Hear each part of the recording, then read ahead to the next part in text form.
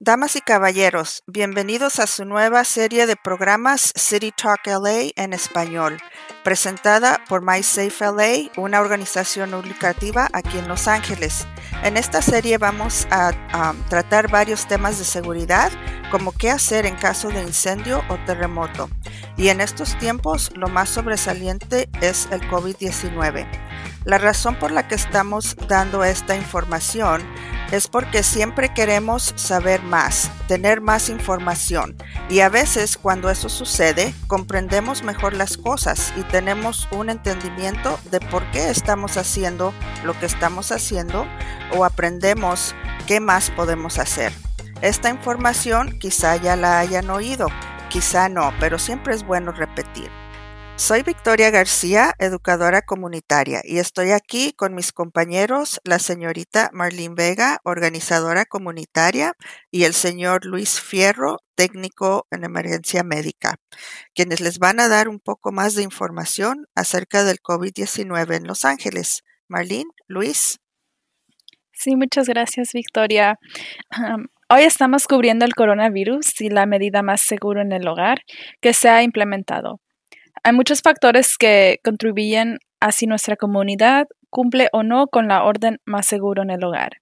Hay factores ambientales, económicos, sociales y culturales que afectan el distanciamiento entre nosotros, ya sea por elección o no. Sí, uno de esos factores más importantes es el empleo. Muchos de nosotros tenemos trabajos donde no podemos trabajar desde casa y los trabajos que tenemos se consideran esenciales. Esto significa que es probable que estemos más expuestos al COVID-19 porque no podemos aislarnos en nuestro hogar. Eso es muy cierto e importante de tener en cuenta porque esta pandemia, como sabemos, ha causado que muchos perdieran sus empleos.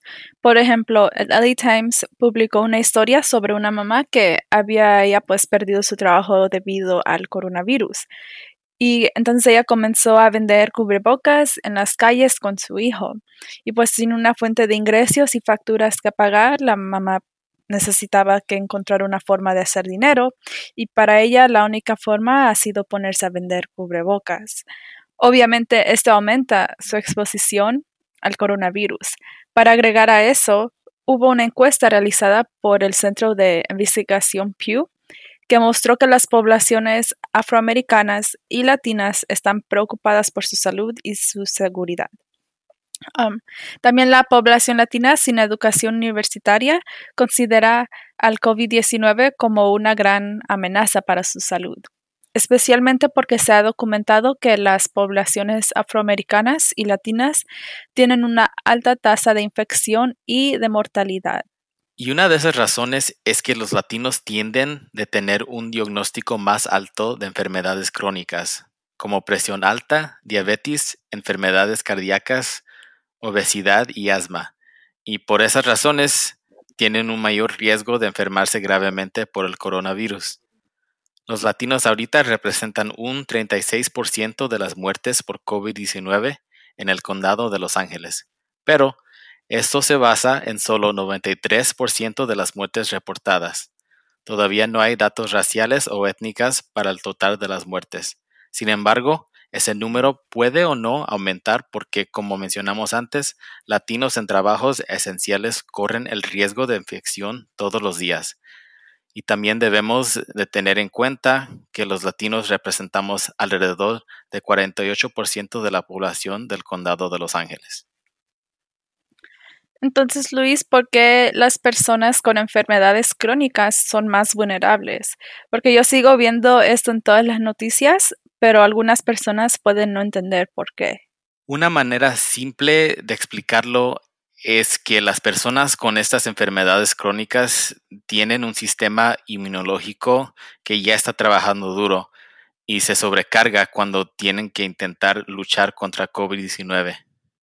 Sí, y en este caso, pues no importa la edad, porque como nuestro sistema inmunológico, que es el que nos protege de muchas enfermedades, ya está afectado con alguna o varias de estas enfermedades crónicas, entonces está más débil para poder Ujú. resistir algo como el coronavirus. Sí, eso es cierto, Victoria, porque yo tengo familiares mayores de 65 años y más jóvenes con antecedentes de enfermedades crónicas. Y una cosa que me preocupa especialmente con mis parientes mayores, como mi abuelita, es que ella pues le encanta viajar a México y ella quiere viajar durante este tiempo. Victoria, entonces, ¿cómo está la situación ahora en Latinoamérica? Oh, gracias, Marlene. Bueno, mira, ahorita no es buen tiempo para tomar ningún viaje. Hay que esperar. Pero bien, especialmente aquí en Los Ángeles, que tenemos raíces latinas, tratamos de mantenernos un poquito informados de cómo está manejando el COVID-19 en algunos de nuestros países. Tenemos información de que en El Salvador los casos reportados del COVID-19 hasta hoy son de 237, con 63 recuperados y 7 fallecidos. Y en Guatemala los casos son de 316 con 24 recuperados y 8 fallecidos. En México los casos ya son casi cerca de 10,000, están a 9,500 con 2,600 poquito más recuperados y 857 fallecidos. Claro que una diferencia mayor es en la población, que en México es mucho más numerosa que en El Salvador y Guatemala. Estas cifras que hemos mencionado son a partir del 22 de abril. Recuerden que las cifras van a cambiar y que cambian diariamente y van a seguir aumentando. No será sino hasta quizá unas 8 semanas después de la confirmación del primer caso que se va a ver el punto más alto de las cifras. Si gustan, pueden seguir obteniendo información actualizada haciendo una búsqueda por Internet de COVID-19 para cada país y agreguen la palabra hoy para que salga la información más recién, o sea que esté más al día. Va a haber que darle también seguimiento especialmente a estas cifras porque en Guatemala recién ha sucedido que han llegado vuelos con guatemaltecos repatriados y desafortunadamente se ha determinado que muchos de ellos son positivos al coronavirus, tanto que el gobierno de Guatemala ya rehusó más vuelos de repatriados de Estados Unidos. Esta situación podría causar que las cifras en Guatemala se eleven mucho más y pronto. Y Victoria, ¿por qué sería que las cifras de El Salvador y Guatemala han estado tan bajas? Pues quizá la razón por la cual han sido más bajas en estos dos países que pues mucha población aquí en Los Ángeles, sea porque se tomaron medidas preventivas antes de que se presentara el primer caso de COVID-19 en ambos países. Estas medidas fueron tomadas e impuestas por el gobierno nacional. Victoria, ¿y cómo qué tipo de medidas se han tomado en estos países? Bueno, en El Salvador implementaron una cuarentena inmediata de 30 días y Guatemala empezó con cuarentena a todos aquellos que llegaban de España y de otros países. Enseguida implementaron el distanciamiento social, también cerraron fronteras, cerraron centros comerciales, suspendieron las clases y también suspendieron las procesiones o desfiles para evitar aglomeraciones y en Guatemala pues entablaron un toque de queda. También implementaron a lavarse las manos y usar cubrebocas, que designaron una sola persona del hogar para salir a hacer las compras. Y todas estas medidas no son exactamente iguales en los dos países, pero las están tomando muy en serio y hasta las han extendido. Ahora ya vemos en México, a nivel nacional, que han implementado muchas medidas parecidas a las de El Salvador y Guatemala y a las que se han implementado también aquí mismo en Los Ángeles y el estado de California. En referencia a México, sí quería tocar un punto que he escuchado de que ha habido gente que está agrediendo a los trabajadores de salud. Y quisiera pedir que si tienen contacto con personas en México, ustedes, por favor, les compartan el sentimiento de la deuda que nosotros sentimos por nuestros trabajadores de salud y que por favor los valoren y los cuiden y no los agredan. Sin ellos, ¿quién va a cuidar de nuestros enfermos? Como vemos, aquí o allá, Este virus es muy contagioso. Por eso es importante tomar todas las precauciones necesarias. Sí, eso sí es cierto. Necesitamos que protegernos a nosotros mismos, a nuestras familias y a nuestros trabajadores esenciales. Sin embargo, sé que hay factores culturales que interfieren con aplicar el distanciamiento social dentro de nuestras familias y amigos, porque culturalmente nos hemos creado una forma u otra a saber mostrar afecto físico como en nuestro idioma de amor o cariño.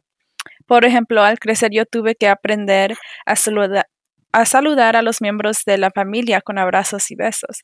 Y si no lo hacía, pues mi familia lo consideraba como grosero o como si fuera maleducada. Y si uno no, como si uno no saluda con cariño. ¿Alguno de ustedes han tenido una experiencia similar a esto? Sí, como no, pues toda mi vida ha sido así. En cada fiesta o cuando llega alguien a visitar, tenemos que saludarlos así con abrazo y beso y a veces nomás así con saludos nomás. Sí, y pues ahora con esta pandemia del COVID-19, Luis, parece que todavía está hasta cierto punto algo increíble, porque no estamos practicando distanciamiento social dentro de nuestras familias inmediatas o extendidas, porque en uno creemos que el virus no nos afecta ni a nosotros ni a nuestra familia, porque somos de familia o somos de la misma sangre, entonces nosotros vamos a estar bien. O también pensamos que somos inmunes al virus porque tomamos nuestras recetas de casa. Y dos, pues el contacto físico está tan arraigado culturalmente en nuestras familias que se convierte en un momento tan incómodo para nosotros si no nos damos los abrazos y besos habituales, porque estamos tratando de no poner a nuestra familia en riesgo. Sí, ya sé que mucha gente se enoja o se siente mal cuando no los podemos saludar así como siempre, no les podemos dar ese abrazo, pero la cosa es que gente no realiza que hay gente que son asintomáticos, o sea que no presentan síntomas.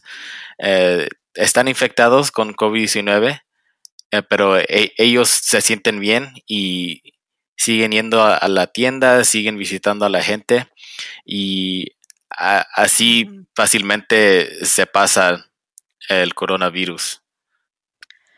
Sí, Luis, entonces, ¿cómo podemos practicar la distancia social dentro de nuestra familia?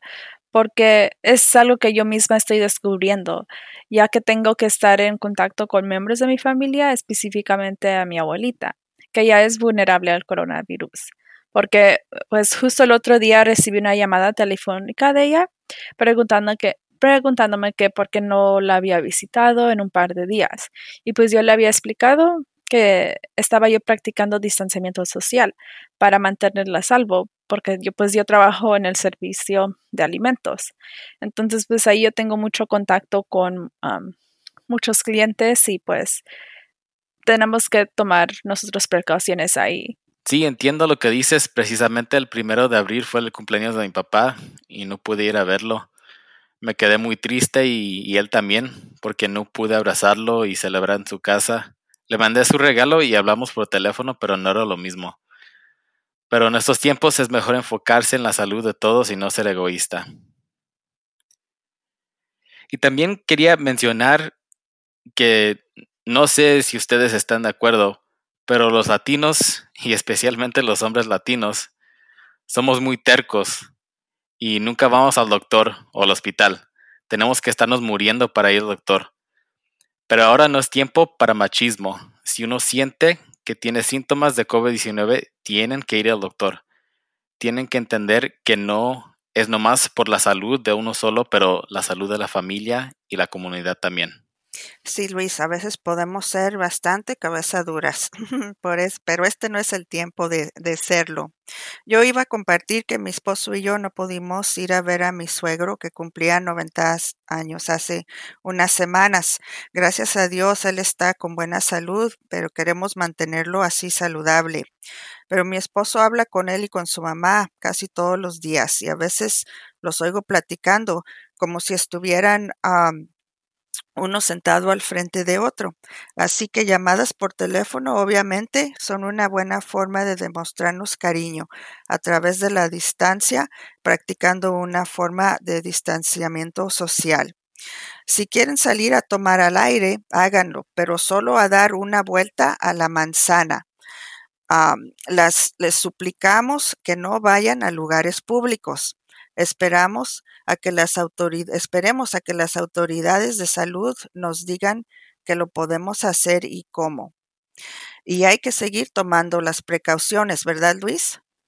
Sí, no, exactamente. Y como usted dijo, que la gente que no vayan a los lugares públicos y ahorita pues no hacen caso, también están siendo tercos. Pero ah, como usted dijo que tenemos que seguir tomando precauciones, les voy a decir a todos que están escuchando y ya sé que han escuchado miles de veces, pero vale repetirlo. Distanciamiento de por los 6 pies entre personas es muy importante.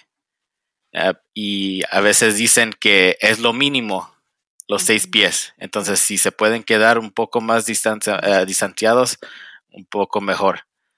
Tenemos que usar el cubrebocas siempre que salgan de la casa. Ya muchas tiendas, muchos restaurantes que uno va a recoger comida, ya no dejan entrar si no tiene uno una mascarilla o un cubrebocas. Uh, Tenemos que lavarnos las manos con frecuencia, con agua tibia o caliente y jabón durante los menos de 20 segundos. Cuando el agua y jabón no están disponibles, podemos usar un